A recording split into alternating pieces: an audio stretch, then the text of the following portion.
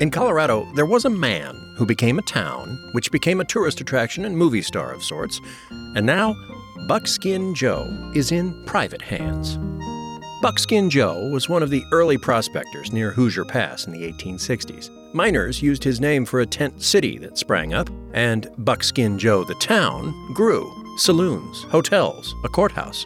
It was the seat of Park County for a while. Then the gold ran out.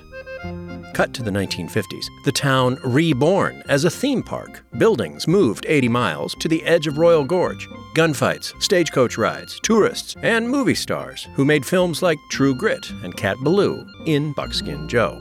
But as in many westerns, Buckskin Joe moved on again, sold to a billionaire in 2010, packed up and reassembled on a private ranch near Gunnison. A Colorado postcard from Colorado Public Radio.